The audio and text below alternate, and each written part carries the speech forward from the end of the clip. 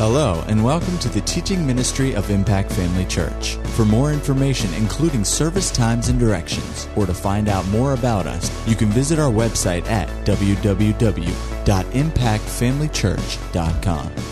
We trust you'll be blessed by today's message. Go with me to Habakkuk again. We were there last week. Let's go back there again. Quickest way to find it is go to Matthew. Go back then 5 books in the Old Testament: Matthew, Malachi, Zechariah, Haggai, Zephaniah, Habakkuk. Praise the Lord. It's in what we call the minor prophets. All of the books of the Bible are arranged according to their relative size in different categories. You have the books of the law, then you have the books of history, and then you have the poetic books: Psalms, Job, Psalms, and Proverbs, Ecclesiastes, Song of Solomon.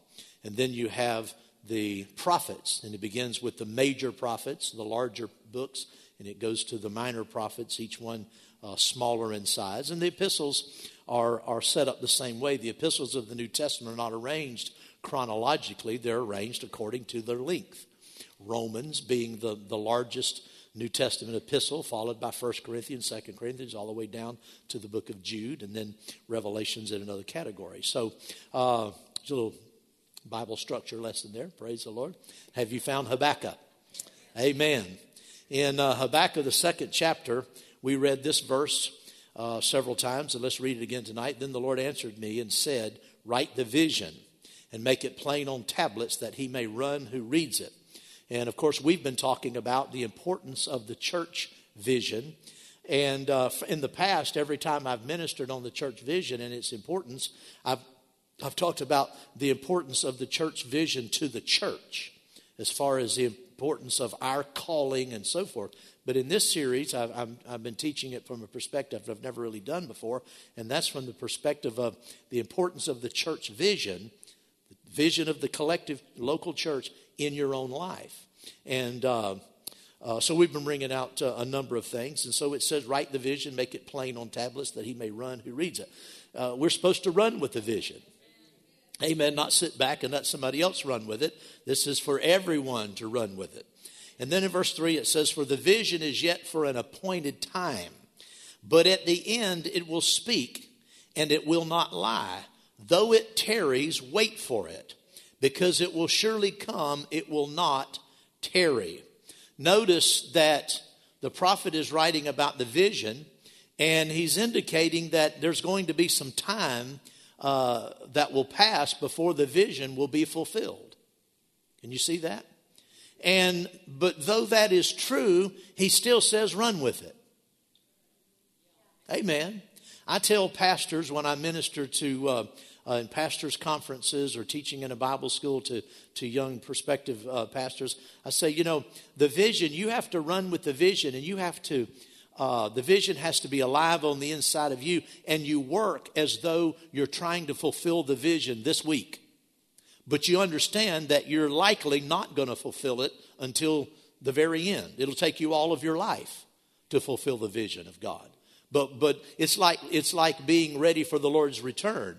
You live every day expecting him to return, but you work like you know he's not going to return. Or vice versa. In other words, you don't just throw your hands up and say, well, Jesus is coming back, and so let's just all get ready for, to go. No, there's work to be done in the meantime. Isn't that right?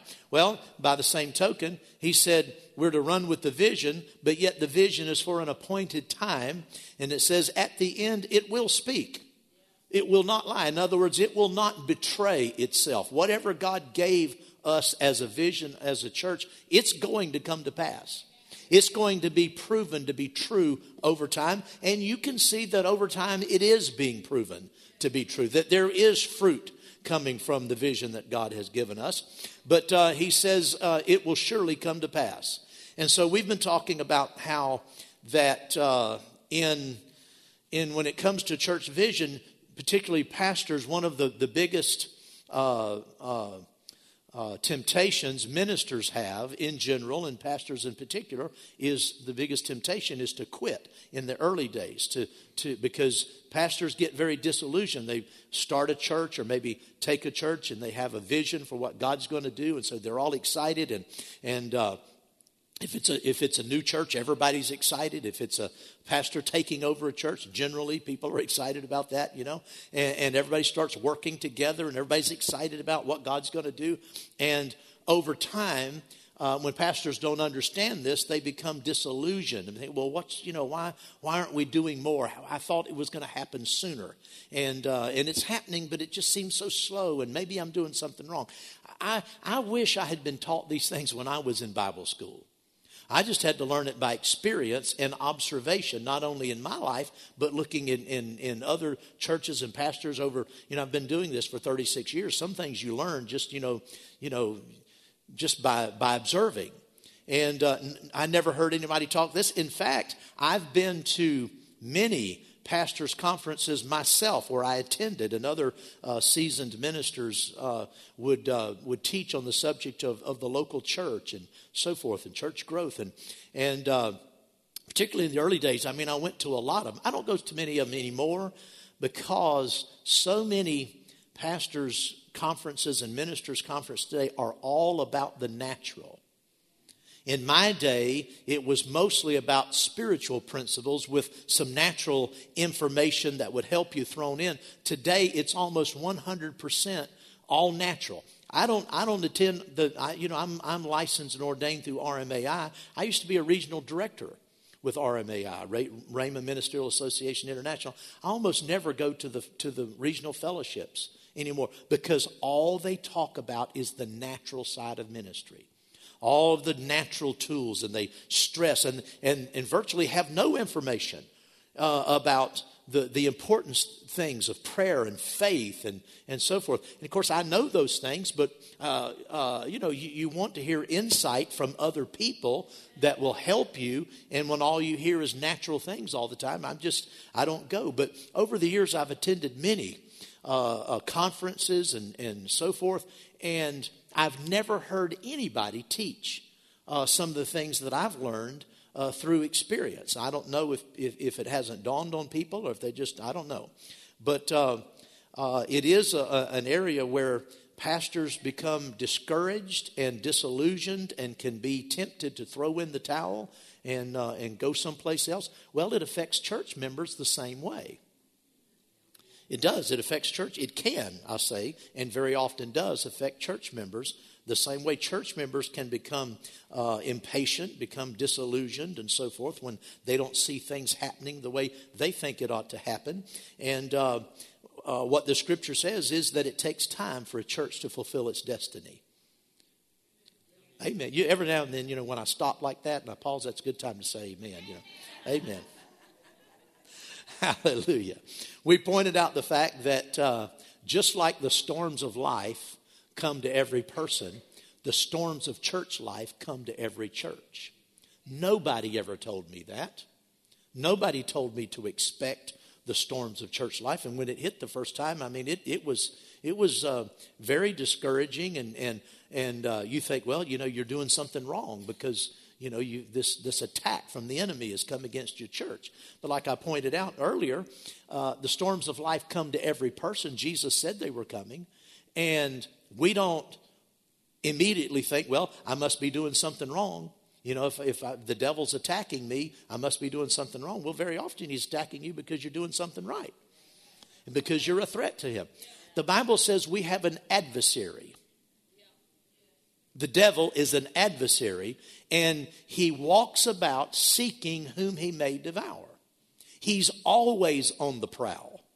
He's always scheming against us. Well, wouldn't it make sense that he's always scheming against the church, against the local body? He would be really off on his game. He would really be not very smart if he didn't attack the church just like he attaches individuals. Attacks, Isn't that right?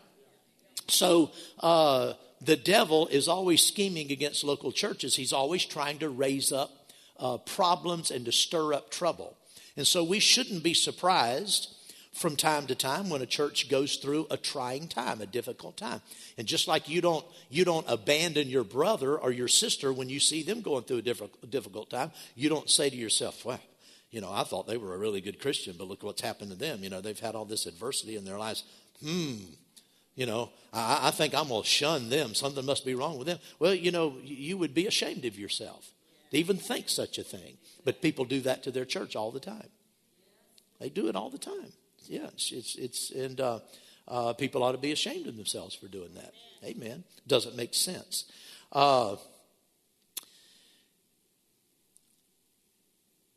People, when this happens, we talked about this, when times of trouble come. Actually, I got thinking about this afternoon.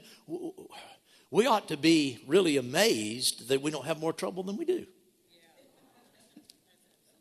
Really, given the devil, given his aptitude and his inclination to always stir up trouble, I mean, it's really a testimony to how strong we are in any other church that they're just not having crisis after crisis after crisis after crisis.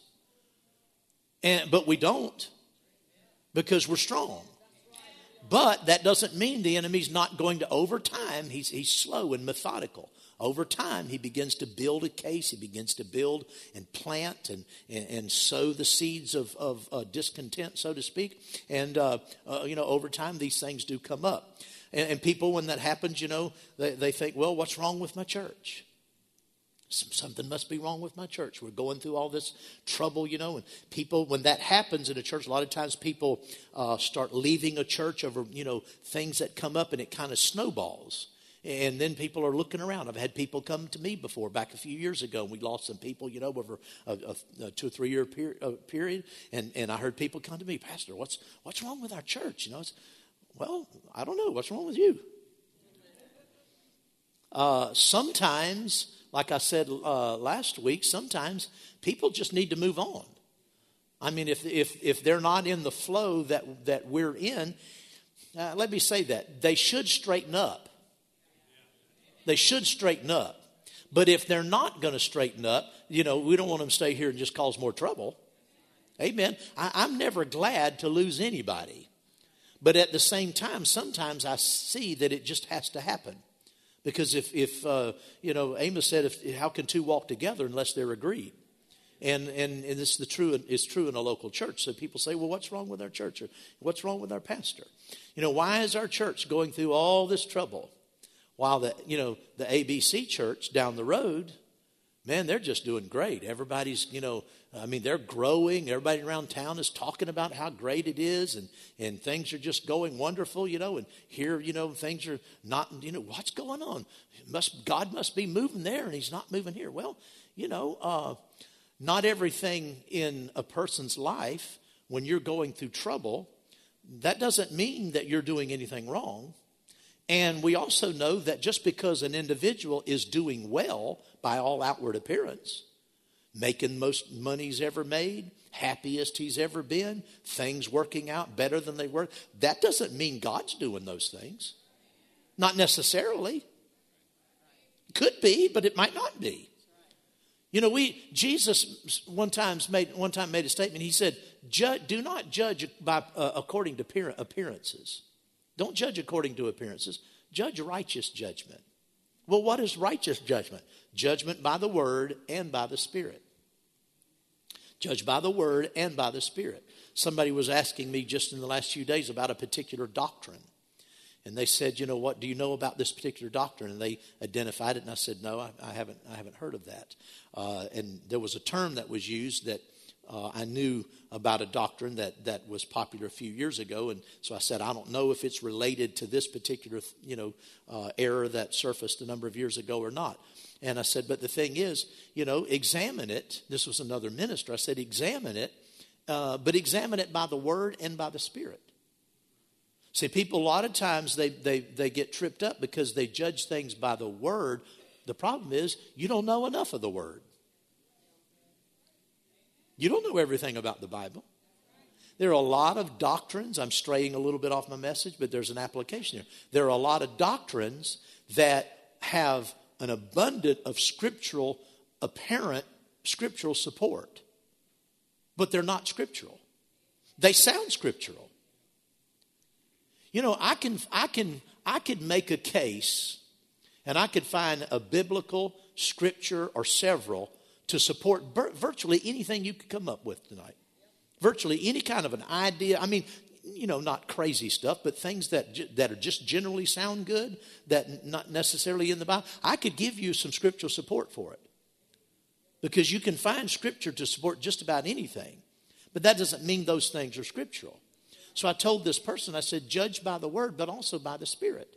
Brother Hagin told this story years ago about a man that was in a church, and he was a very capable, well-educated Bible teacher. He wasn't in the full-time ministry, but he was in this church, and he had been a Bible student for many years and had all of the books, you know, that they teach in Bible colleges and theology, and well-learned, well-grounded in Scripture.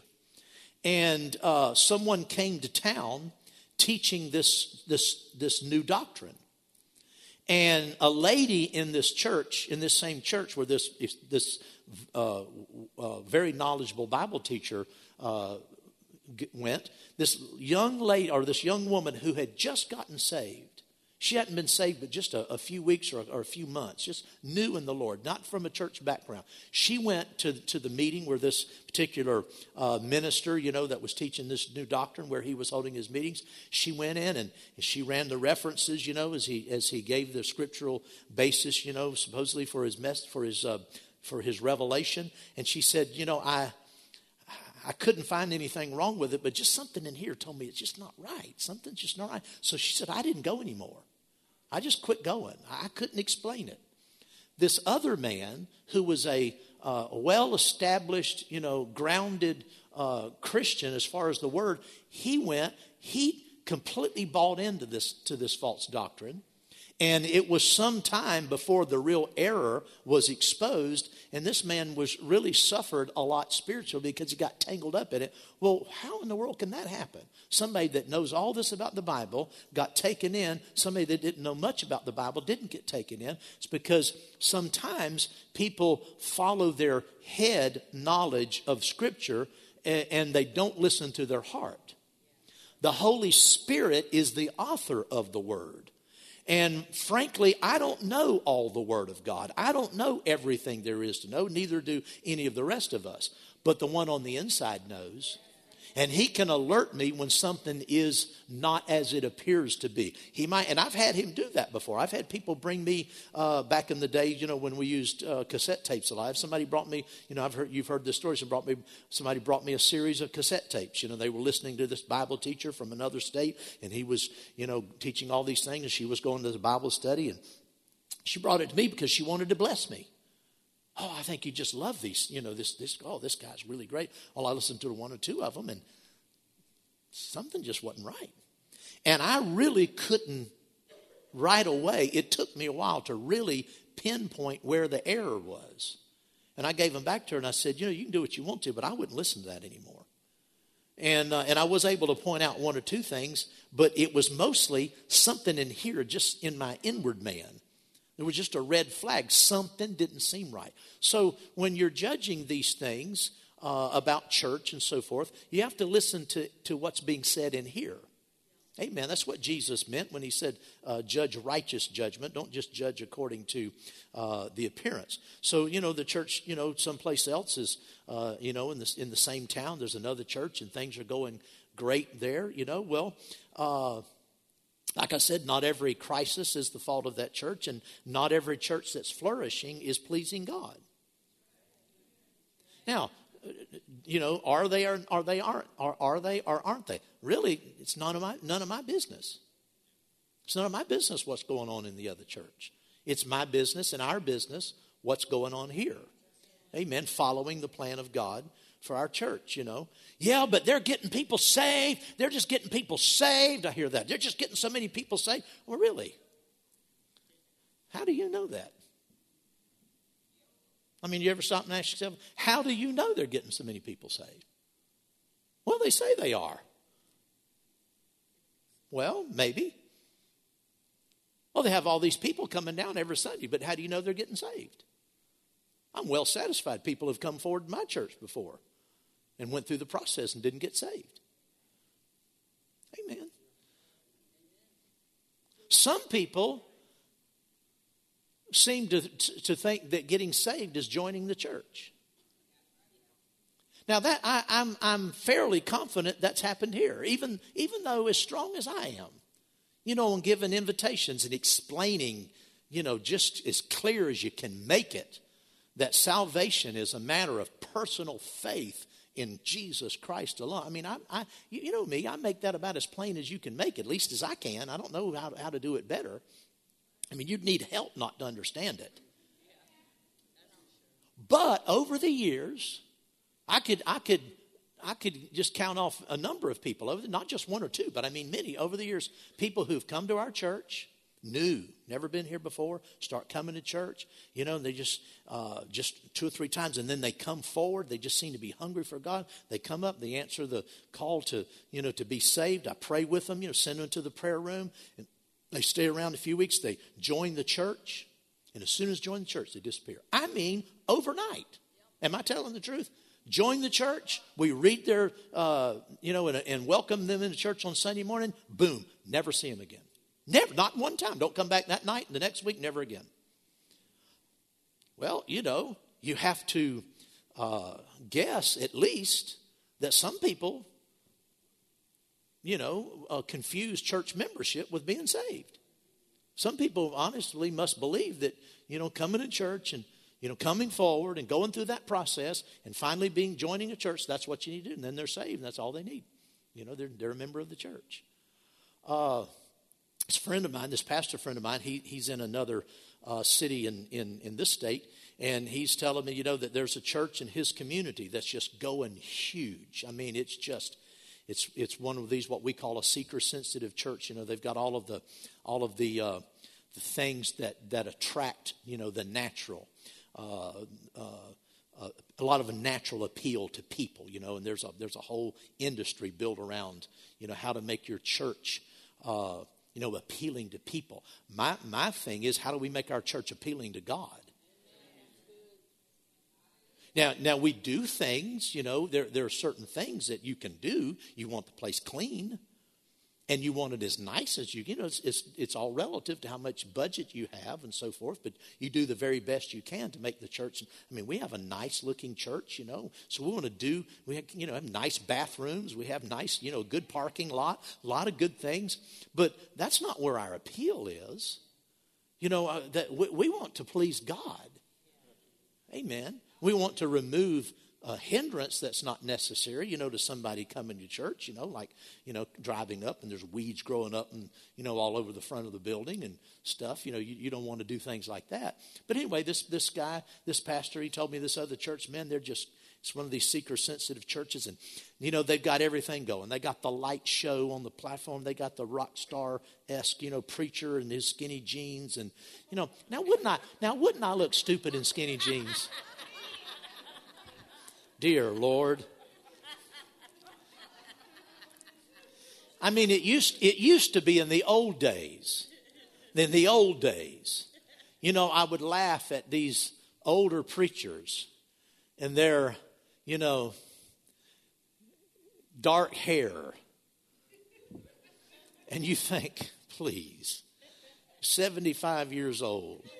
And you got this jet black or real dark brown hair, and it's real thin. You can see through it, and you're thinking, dear God. But now it's worse. Now they got the skinny jeans, 70 years old, shirt out, the skinny jeans, and they got their, the beads around their neck and the bracelets and the leather, and you think, oh my Lord, do you really think people think you're young?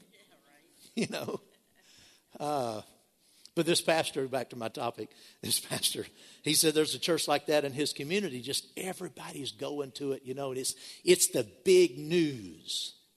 And, I'll just be honest with you, there are a lot of things involved in church growth that are neither good nor bad, but they're not of the devil. They're just not necessarily the result of spiritual impulses. People like to get in on the latest thing. Speaking of skinny jeans, how you young guys that wear the skinny jeans, how long have y'all been wearing those? How long? Just give me just a ballpark. 25 years? No. So let's 10 years? No. How long? Somebody help me out. 3 years? 5 years? Doug said, where's Mark Bowers out? He wants you to answer this, Mark. You had on skinny jeans tonight. My point, here's my, I don't know what you said. What did you say? The relaxed fit, okay. Listen, my point is, how does that happen? It happens because people are wearing loose fit jeans and somebody is a trendsetter. They start wearing skinny jeans. And there's always the innovators, the ones that start trends, and then there's those that next tier that start following it. And before long, it's a fashion. Everybody wants to do it. I mean, when you're young, when you get my age, you just don't care. You don't. I'll say this: you don't care as much. Okay, Angela and I laugh about this. A few years ago, men's suits. 10 years ago, men's suits were fairly full fitting, and when I was younger, you wear your suit jackets. The rule of general was when you cradle your hands like that, the bottom of the jacket should be right in the crease like that. Well, years ago, they got longer. They were like here, And it was that's just where pants were big and pleated and baggy, Well, in the last few years, men's suits have gotten tighter. And they've gone up. And they're back, higher than what they used to be. And whenever I was first wearing suits in my 20s. And my wife and I, we laugh about it. I mean, you can hardly get them buttoned. I'd say, these guys come to church in my church and they wear these little boy suits. Did I say that? So they look like little boys. They got these little boy suits. They got all fastened up and they're real short, Well, I'm not going to wear little boy suits. But my suits have gotten shorter. These pants are not pleated and they're not as long as they used to be. And my jackets are a little tighter and they're a little bit short because you want to be somewhat fashionable. But the thing is, everybody wants to get in with what's going on, whether it be fashion or whatever it is. Isn't that right? I mean, I don't see anybody here dressed like, Muslims. I don't see anybody here dressed like, I don't see anybody here dressed like cowboys. We follow trends because everybody wants to be in on what's going on. Well, that happens in churches. There's a church going, everybody's not going, but that's the sense. Everybody's going. This pastor told me, he said, they're getting people out of all the other churches. Well, that's not real church growth in the kingdom of God. He said, yeah, these people, they talk about how many people they're getting saved. He said, but it's and I'm not just, criticizing any group, but he said, I came out of the Baptist church. And he said, I went to the front and I said whatever they said. They explained it. And then they put my name on the roll. They baptized me in water and put my name on the roll. And I thought I was saved. He said, I was a grown man before I realized I'd never actually had faith in Christ. I was a member of the church. Well, there's a lot of people that are boasting, a lot of people being saved, but are they? I don't know. More power to them if they are, if that's what they're after. Did you know? Now I'm going to shatter all of the sacred cows. Kick over all the sacred cows tonight. The New Testament does not present the primary function of the local church to get people saved. You will not find that in the New Testament. I said you will not find in the New Testament that the primary function of the local church is to get people saved. You go through the book of Acts over and over and over. The apostles were out preaching. People were getting saved on the streets. There were signs, wonders, miracles. The people were going out and preaching the word in their community. People were being saved. The local church is a place where people who are saved come to be nurtured, to be fed the Word of God, to work together around the vision that God's given that church and so forth. That's the primary function. Now, every church ought to be interested in people getting saved. But to judge a church, well, they're getting all these people saved. Well, yeah, but are those people growing in the Lord? Do we know if they're being saved? Oh, they're having all these healings and miracles. Well, my question is, why do they have so many sick people? Amen. Christopher Allen, he's a dear friend of mine. He's a missionary, an apostle, really. He says he's not, but I believe he is. But has all the markings of an apostle. He has miracle crusades, that are just phenomenal things that God does. And thousands of people come to Christ every year through his ministry. He comes to the United States. There's a Pentecostal denomination that he likes to preach in. He doesn't preach in Word of Faith churches very much, even though he's a Rhema grad and he knows all of the people in the Word of Faith and the Rhema camp. He knows all of them. He primarily does not preach in Word of Faith churches. He primarily preaches in this particular Pentecostal denomination. It's not the one I grew up in, but it's a sister church to that. And I see him, post on Facebook, and those weeks when he's home, he preaches for this, pastor in that particular denomination. Have all these people getting saved, all these people being healed, and I think, well, did they advertise a real, campaign to bring in the lost? Probably not. He's just a guest speaker one Sunday. Why were that many people unsaved in that church? Well, why were it's wonderful that he told me, he said, I don't go to Rhema churches. He said, because he said, he didn't say because, but he just acknowledged. He said, I don't have those results in Word of Faith churches. He said, I don't have those results. Not just he didn't hear, but he said, I don't have those results in any Word of Faith church. You don't have that many sick people in Word of Faith churches. They're better taught than that.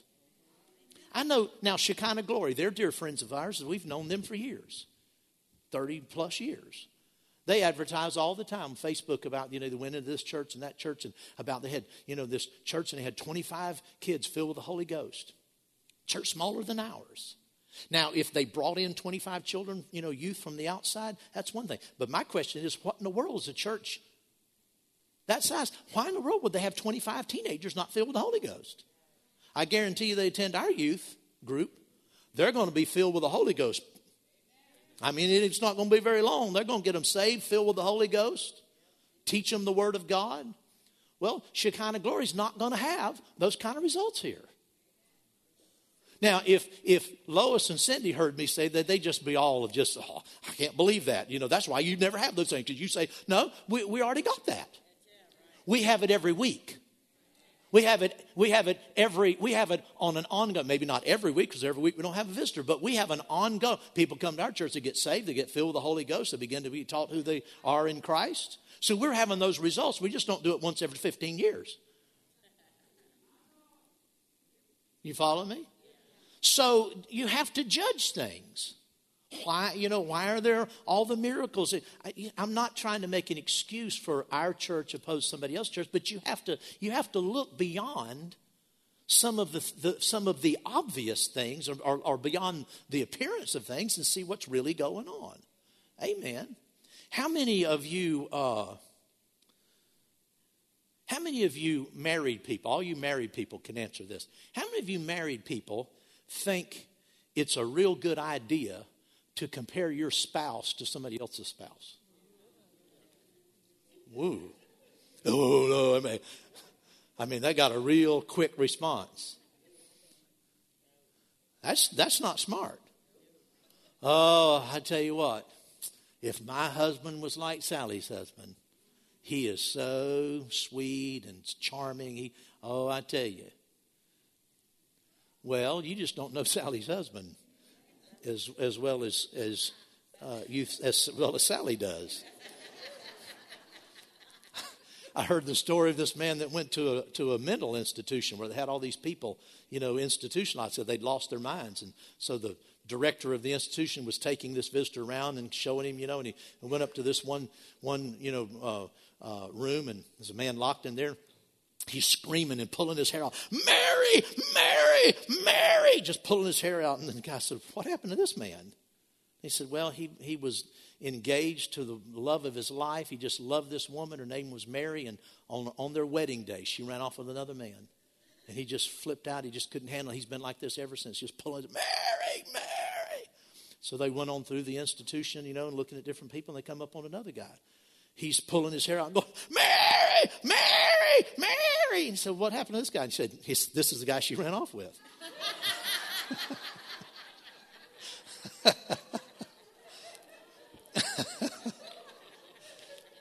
He married Mary. It's not smart to compare your spouse with somebody else's spouse.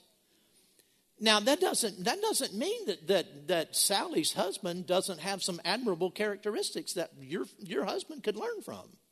That doesn't not saying that, but it's not healthy to be making those comparisons, because though Sally's husband has some things that you'd like to see, he probably has some things that you don't want to see.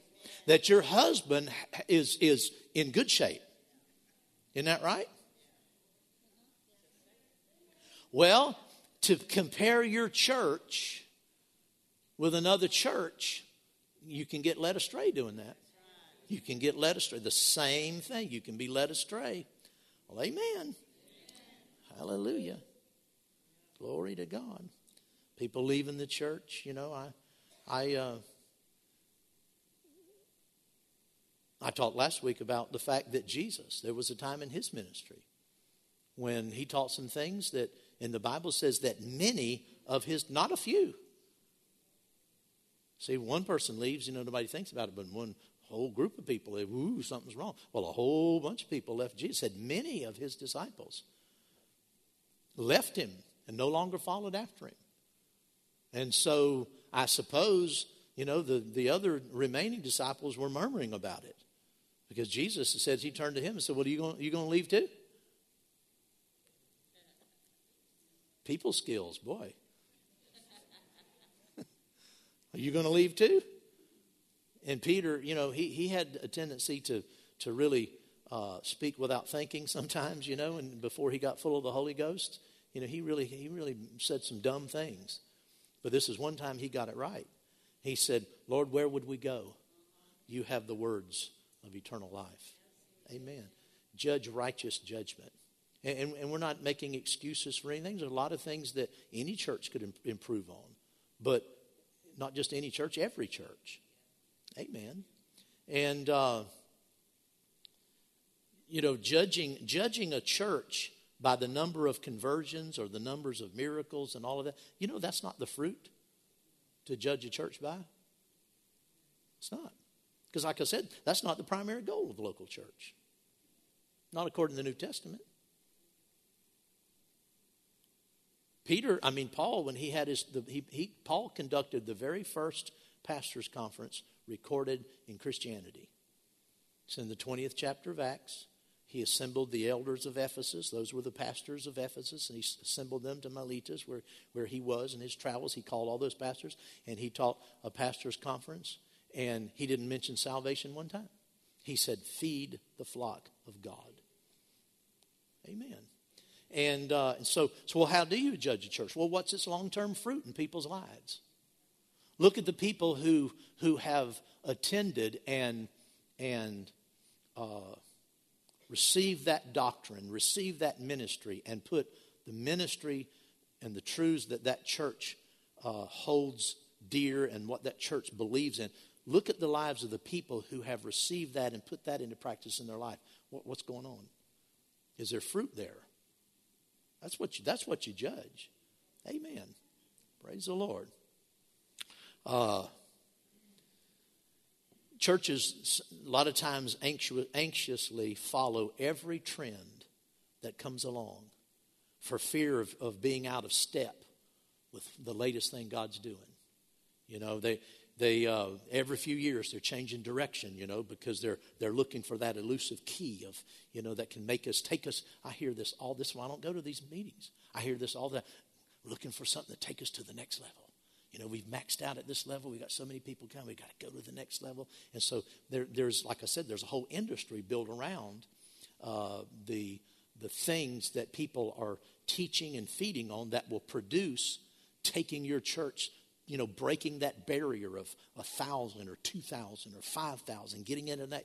And it's all natural things. And, these churches begin to resemble a ship without a rudder. Because they're just, it's interesting that the Bible teaches about false doctrine and calls it every wind of doctrine. Because that's exactly what false doctrine is like. It blows in and it blows out and it's gone. But in its wake, and it leaves behind a lot of tossed and tattered lives. Well, we want to be doing the latest and greatest thing. Well, not all churches are created for the same purpose. I said not all churches are created for the same purpose. It's not a one-size-fits-all proposition, and that's what's wrong with the way these. Our church is a fairly good-sized church. When you consider all the churches in America, of all denominations, even in Rhema churches a few years ago, the average church, this was back in the 1990s, I guess, early 2000s, they said the average Rhema church was well under 100 people. And there were thousands of Rhema churches. Well, nationally, and that's nationally, but among all denominations, it's probably that number or maybe even a little smaller. In a town our size, we're one of the largest churches in this town. Run about 200 on Sunday. Not the largest one, but we're one of the larger ones. We're about 200 people. And for this town, this is a fairly good-sized church. And, but I know a church, there's a church over in such town, it's a church of 43 people, and they run 7,000 people. Yeah, I personally know a man with an IQ of 185, but I don't know many like him. And those things happen. Usually when that happens, that little town of, few people, they're about 15 miles from this big metropolis, but they don't tell you the rest of that story. But my point is, if we were in a town, if we were in Jacksonville, what's the size of High Springs and Alachua combined? 15,000, 10,000, 15,000, maybe 12,000. If in a community of 12,000 people, church, we run around 200. We have more people than that, but I'm talking about actual average attendance around 200. We have about 250 people that say they go here, and we see them, But you take that and you extrapolate that in a city like Jacksonville, 1.5 million people. What would be the comparison? Dan, add it up real quick. We'd be zillions. No, we'd be running a couple thousand, So, people just get their eyes on things that it's not about how big your church is. It's what God's doing. What God has, comparing your church to another church is not smart. A local church is only anointed to do what it's called to do. A local church is only anointed to do what it's called to do. I heard a minister years ago make this statement.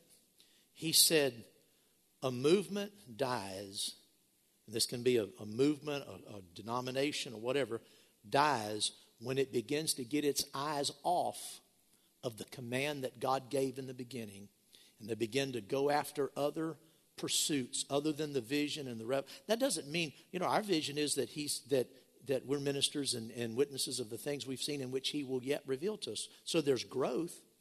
But they get their eyes off the original vision and start pursuing other things that seem to be more popular. It kills the movement. One man wrote a book that he's a Pentecostal historian, and I wish I had the quote right in front of me. He said something to the effect that no church or no movement will last perpetually unless it has a view of itself as a contributor, a significant contributor to the history of Christianity. In other words, if you're not doing something that is in line, if God hasn't called you to do something, I wish I could remember the quote, but if God isn't calling you, if you don't see your movement or your denomination as inherently fulfilling a place in biblical history of the church, pursuing truths that have been established from the beginning of the church, if you don't see that, you'll begin to pursue other things, because as soon as conditions change that got you started, you'll be like a duck out of water. You won't have anything to say anymore. So, and I've seen that. That really, when you look at the graveyard of denominations, that's really what's happened. Most of the denominations in the world, that older denominations, at some point lost the vision that God gave them in the beginning, and they wanted to be like everybody else, and they started pursuing other things. A church is only anointed to do what it's called to do. That's where a local church's power, and that's where a local church's longevity lie, right there, in pursuing what God gave that church to do. Pastor Nancy Dufresne, now their church in California is bigger than ours. I don't think it's twice the size of ours, but it might be just under twice the size of ours. So it's not, it's in a much larger populated area. Their church is not, a huge church by any means. And they've pastored. She and Dr. Ed pastored large churches. I mean, they had church before of, a couple thousand people. And so it's not, that they're incapable of doing that, or she's not capable of doing that. Or actually, the church has grown since Dr. Ed went to heaven. But in that location, it never got as big as the previous church had gotten. But that was when they had the other church, it was earlier in the Word of Faith movement, and the Word of Faith movement was new. And it was young, and people were more excited about, it goes back to that excitement about the new thing that's going on. And so there are just a lot of dynamics involved. And but she said that she asked Brother Hagin one time about the Goodwins, J.R. Goodwin. Brother Hagin talked about Brother Goodwin in the Assemblies of God. He pastored the Pasadena Assembly of God there in Pasadena, California for a number of years, many, many years. And Brother Hagin said that he would drive hundreds of miles when he was in that part of the country. Anywhere within several hundred miles, he would drive hundreds of miles just to go pray with that man. He said he was just an intensely spiritual man, had a great church, and they said they had a real good, consistent move of the Spirit. And but their church was bigger than ours, but not a lot bigger, and it was comfortably full. But they never expanded. They never built another church. And so Pastor Nancy asked Dad Hagin about that one time. She was reading about the history of the Godwins and the Goodwins, rather. And he said that the Lord specifically instructed Pastor Goodwin. He said, do not expand your building. Do not build a bigger building. He said, if you build a bigger building, you will grow in that building. He said, this is what the Holy Ghost said to him. But you'll lose the move of the Spirit that you have in this group. He said, because you get to a certain size, you can't get those people in unity. And you won't have, he said, I put this church here to be a church where to pioneer some things and to be an example of the depth of the move of the Holy Ghost. And he said, you get beyond that and you'll lose it. And so his congregation, they'd get up to a certain size, to where they were uncomfortably full, and the attendance would drop back down. And then they'd build back up. He did that for years and years and years, and he would not build. Like I said, a church is anointed to do what it's called to do. Amen. And so we need to be aware of that. And follow the leading of the Holy Ghost. You judge things by the Word and the Spirit. And like I said, I wish I'd learned these things when I was younger. But I have learned them, praise God. Amen.